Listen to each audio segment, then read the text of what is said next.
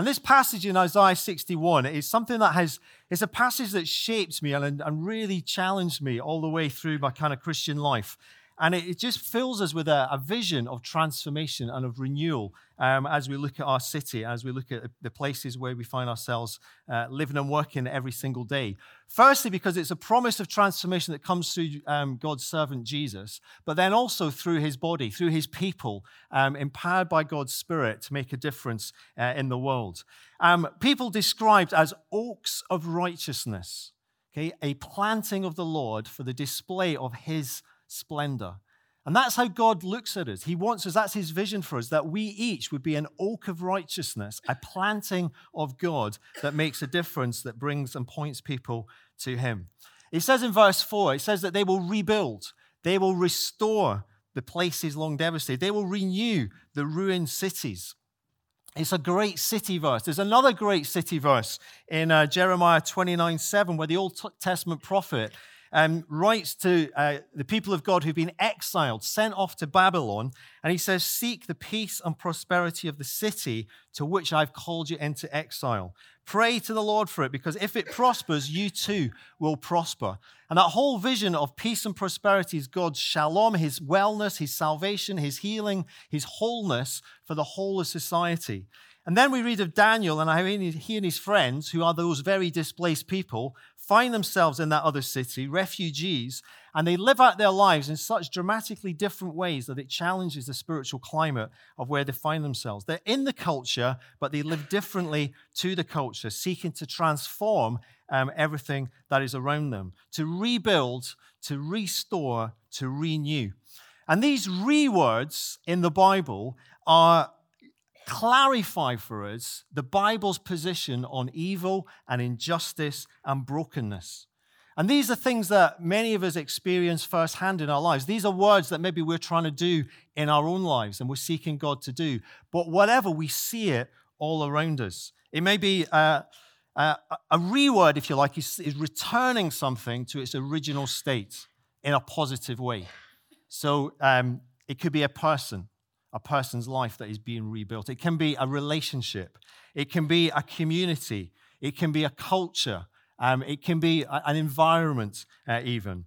And we read of great big rewords all the way through the Bible, and particularly in the New Testament, because they undergird the good news that we have for our world, their gospel. We might think of reconcile, a huge word in the New Testament. The possibility that even though we've gone our own way from God, that relationship can be reconciled. That relationship, we can be brought back into relationship with God our Father because of what Jesus did on the cross. There's the word redeem, which simply means to pay the ransom price for someone. Imagine being kidnapped and locked away, and somebody pays the ransom price to set you free. Okay, that is a huge word in the gospel because Jesus has paid that price so that we can walk free and live full lives.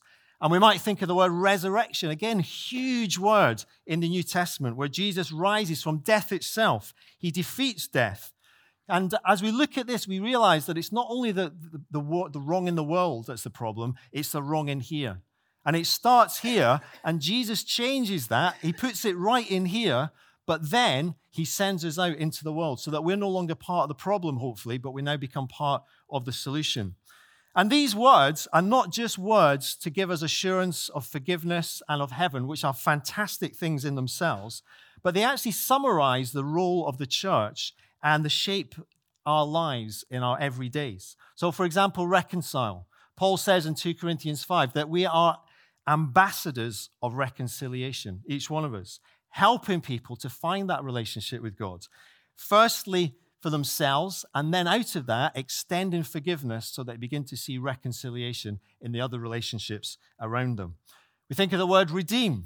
We're to help people, as Isaiah 61 says, to set the prisoners free. We're to let people know that the price has been paid so that they can walk free. They can find freedom from guilt. They can find freedom from those feelings of failure that they have. They can walk free from addiction, from sin in their lives. They've been rescued. You've been redeemed. And resurrection, we are to live as new people. We're to live as resurrected people. The old me is gone and dead. Okay, the new me, the new resurrected me, is alive and well. And I am now a Christ one, a Christian, and I'm not to walk in my old footsteps, but now I'm to walk in his footsteps because I am resurrected. And so it changes how we live our lives. We're rescued from something, but we're rescued for something. Okay, we are recreated in Christ Jesus for good works, for a reason. And so these rewords remind us that God's intention is very good. And although we live in a fallen world, in a broken world, and the horrors we see around it, it is a redeemed world, and we are to be agents of transformation in that. We are to be that planting that makes a difference, that displays God's splendor for others. And therefore, we don't stay distant and separate, but we get engaged and we get close and we depend on God to make a difference where we find ourselves.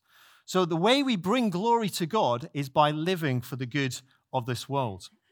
And so God invites you to be part of that, whoever you are, to be a planting of the Lord for the display of his splendor in your school, in your college, in your workplace, in your community, in your family.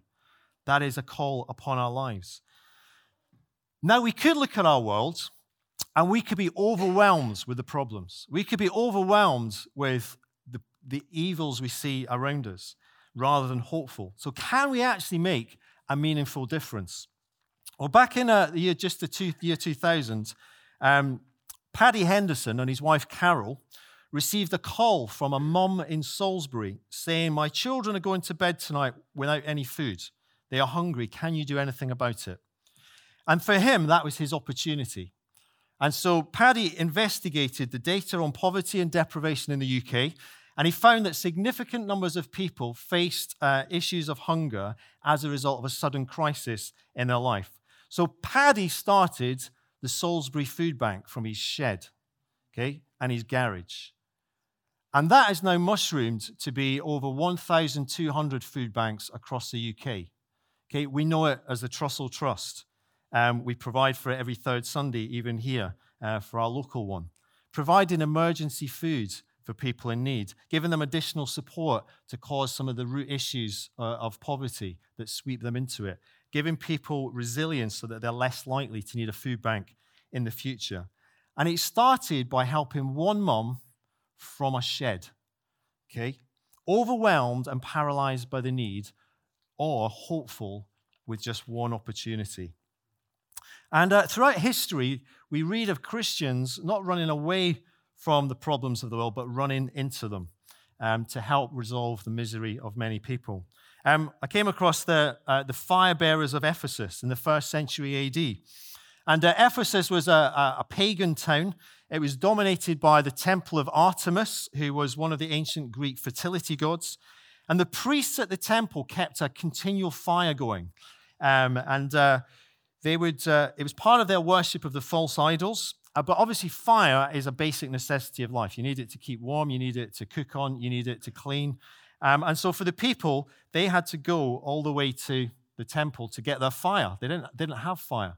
And if it ran out at home, it was like us having a power cut or, the meter running out of top-up or whatever. And apparently, as they went to the temple to get their hot coals from the temple priests, they, of course, would require a payment, which was an offering to appease the gods, the pagan gods. And so the firekeepers of those ancient temples in Ephesus were the equivalent of our gas and electricity companies all rolled into one, with a fairly unfavorable dual tariff kind of thing going on. They had a complete monopoly on the whole system. And to get fire from another source, the priests thought was an affront to the gods. So it would risk their wrath, it would risk their anger, and all of the terrible consequences if these angry gods got hold of you. But archaeology unearthed how the Christians in Ephesus lived differently. When they noticed that a home was without fire, they would take hot coals to that family from their own fires in their own fireballs. And that simple act of love made a very powerful statement. Firstly, it provided life-saving fire to people who probably couldn't afford it. Secondly, it deprived the pagan temple of its much-needed financial income. And thirdly, it declared to the world that the Christians in Ephesus were not afraid of the pagan gods. Okay, the Christian fire bearers of Ephesus. And the question comes to every generation is, what might that mean for us? What does it mean to be a fire bearer in our society today. And as far as we know, the first century Christians didn't get placards and protest outside the temple. They didn't try and get laws passed in their favor, but by simple acts of faithfulness, courage, and kindness, they began to see the Greek temple system diminish and the rise of Christendom over the coming centuries. And so the question, we can unpack it. We've had 4 questions that we've looked at in the past. These are questions I came across, and I just think they're incredibly helpful to think through what transformation looks like in our context. And they're very helpful to keep revisiting to inspire us and for us to think of our own situations. And the first is simply, what is good in our culture that we can promote, that we can protect, and that we can celebrate? Because fundamentally, we believe that how God created the world was good. And although the fall came and the entry of sin into the world, much of that goodness remains in our world. In 2016, just after the infamous Brexit vote, we'll remember that one for a long time and continue to, there was this great sort of rise of anti-immigration animosity. Okay, there was a lot of cultural tensions arising around the country, and there was a number of incidents, particularly in Birmingham itself. And there was a humanist guy, Adrian Bailey, who picked this up because he was married to a Hungarian wife, and she was picking up this anti-immigration animosity comments and things being said and posted on social media and all the rest of it. So he, as the head of the British Humanist Society, approached the Bishop of Birmingham with an idea to encourage the city to be more neighborly. And he came up and said, Jesus' words were, love your neighbor as yourself. And he's your guy, Bishop David, so could we do something around that? And so out of that came the banner campaign, Love Your Neighbor. This was posted across every school in Birmingham, every public building in Birmingham, every library in Birmingham. The Birmingham Mail got behind it, and it then spread beyond. Okay, finding things that are good that we can promote, we can protect, we can celebrate. Just one example. The second question that we can ask ourselves is, what is missing that we can creatively contribute? What is missing in people's lives? Looking at where things are missing and using our creativity, because God has made us incredibly creative people, to find ways to offer it to the world, because then God is glorified and the world is helped. So, for example, there's a ministry in Birmingham called Rivers of Gold, and it seeks to equip and empower refugees and asylum seekers. It helps them belong and find practical support. And one of the challenges they identified, the thing that they discovered was missing, was these people were living on £35 a week or thereabouts, and they had no way of getting across Birmingham, how to transport themselves across Birmingham. And so they came up and launched, the Bike Project. Okay, I think it's down in Balsall Heath. And they collect second-hand bikes, fix them up, and they give the refugees a bike along with bike maintenance training. Okay, so simple, so genius. What a difference it makes to people's lives. Again, we look at our city as Christians, and we realize there's so much missing spiritually in people's lives. The faith, the lack of faith, the lack of understanding of what the gospel really is, the lack of truth that is there. And so there are initiatives, for example, like the Try Praying initiative, a creative attempt to try and put that into people's thinking. Try praying for 7 days and see what happens with the books, with the apps, with the bus campaign. Next year, I'm involved with setting up a large mission across Birmingham, culminating in a big event at what was the NIA, Birmingham Arena, in June. And there'll be an opportunity in February to be trained and equipped and inspired in just how to share our faith more effectively as God leads us. But we know as we look into our world that the thing that is missing in most people's lives is God. Okay, that is what is missing. And that's why we want to be praying for people, that they start looking, they start searching. That's why we gather to pray each month, praying that these rewords of God would become reality in our communities. As we move on. The third question we can ask ourselves is, what is evil in our culture that we can help stop? We know God hates evil. We ourselves hate injustice. And throughout history, courageous Christians have worked to stop those things that deceive and those things that destroy. We think famously of the Wilberforces, the slave trade, and many that are involved in that. But we can also think about the evils that debt causes. in our culture and the differences that our money advice team make, one person at a time. Whether it's helping somebody keep their home, whether it's pulling someone back from the brink of suicide, the difference that it makes and the steady trickle of people not only getting free from debt, but also finding faith in Jesus as well. We might think about the evils of trafficking and the modern day slavery. And there's a young guy who set up a project in Birmingham, a guy called Ben Cooley, and he got some ex-police officers together and started a whole thing called Hope for Justice. And as I say, there's a team in Birmingham working, and in fact, the people now go to them before they go to the police about issues to do with that. They are the first port of call, making a difference. Our own Riverside Performing Arts Theatre Company, who are going into schools to help young people tackle issues. The evils of self-harm, of sexting, of internet safety.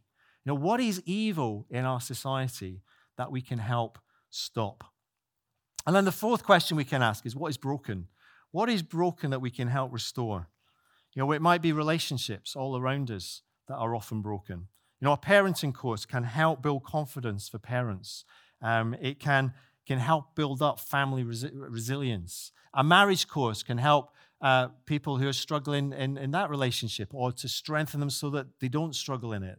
Sutton Baptist Church run a divorce recovery workshop for people whose lives are broken by divorce, and helping them to be supported and to rebuild their lives in that context. It may be that an offer comes to step into a community relation breakdown, and things like that take courage. It might be something at work even. And many of you are in jobs where you're seeking to bring about these things every day, in the health service, in education, in charities, in, job-creating businesses, all sorts of environments. And you can apply those 4 questions to where you find yourself. Okay, you can turn these 4 questions into prayers for where you find yourself. What is good, Lord? What is missing? What is evil? What is broken here?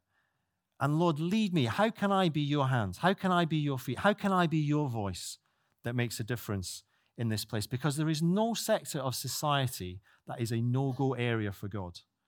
Wherever we find ourselves, we're to stay up close and engage prayerfully and courageously rather than separate and distant.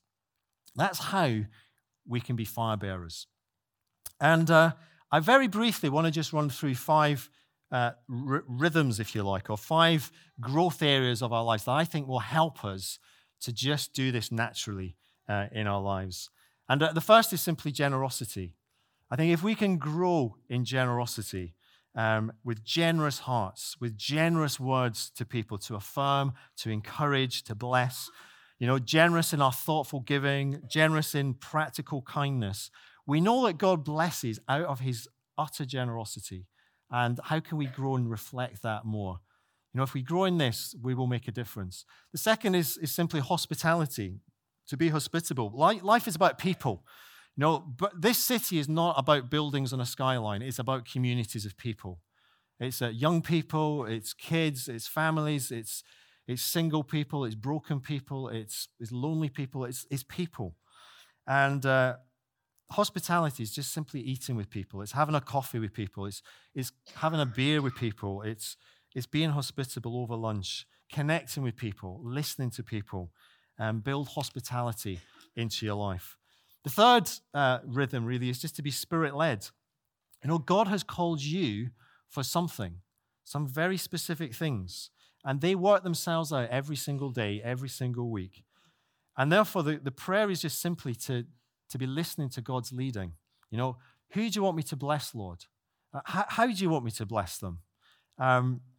Open my eyes to the opportunities that are around me. Let me see them like you see them. How can I live in a way that provokes some curiosity about this God, so I can display something of his splendor? And a simple time each day to just say, I'm yours, Lord. Lead me today. The fourth is to be Christ-like. How to live distinctively as a Christian. And I think one thing we can do is to just re-immerse ourselves in the Gospels, in the words of Jesus and the ways of Jesus. So often we need re-energizing in life, but actually often we need re-Jesusing in life. We just need to get back to what Jesus was about. And you may struggle to read the Bible every day. I came across a group recently who read just 6 verses of the Bible. They take a gospel, John's gospel, read 6 verses, and they circle the verbs, the action words, right? And then they spend the rest of the day just reflecting on, how can I live some of that out? How can I do some of that in my life? What are you saying to me, God? Just with that, and what a difference that makes. Because it's Jesus' words, it's Jesus' ways, and we start to live in Christ-like ways. And then fifthly and lastly, to live sent lives, to be continually reminding ourselves that we are being propelled out into an adventure every single day as an agent of transformation. And every day to reflect on that and think back to, what opportunities did I have today? Were they God-given opportunities? Did I take them? Did I not take them? What could I have done with them? So we become more familiar with how we are sent. And so that question you started with at the beginning, you've all had opportunities to bring some goodness to someone, to bring something of God to someone. And just to reflect on those helps us to realize we are sent, we are planted in places. And so I believe if we continue building each of these 5 things, these growth points in our lives, we won't fail to be and do all that God wants us to do. It's very simple. And we will find ourselves rebuilding and restoring and renewing and reconciling and redeeming and living resurrected lives for the display of his splendor. So, could we bring the change our city needs, which is the topic of today? I think the secret is to start small and with God. The real question isn't whether we can in fact change our city or our world, but is really, how will we respond to the next opportunity? Okay, will we see it the way God sees it? Will we act and look to God? Will we do whatever we do? Will we do it well and for his honor? Will it be generous, hospitable, spirit-led, Christ-like, knowing that we're sent by God? There was a top leader in the US Marines, and he gives a motivational speech. And one of the things he says is, if you want to change the world, start by cleaning your room. And there's an element of truth to that. Okay? Just start with very small. Start with the next and move from there. Small steps can start today, making small differences with great love every day.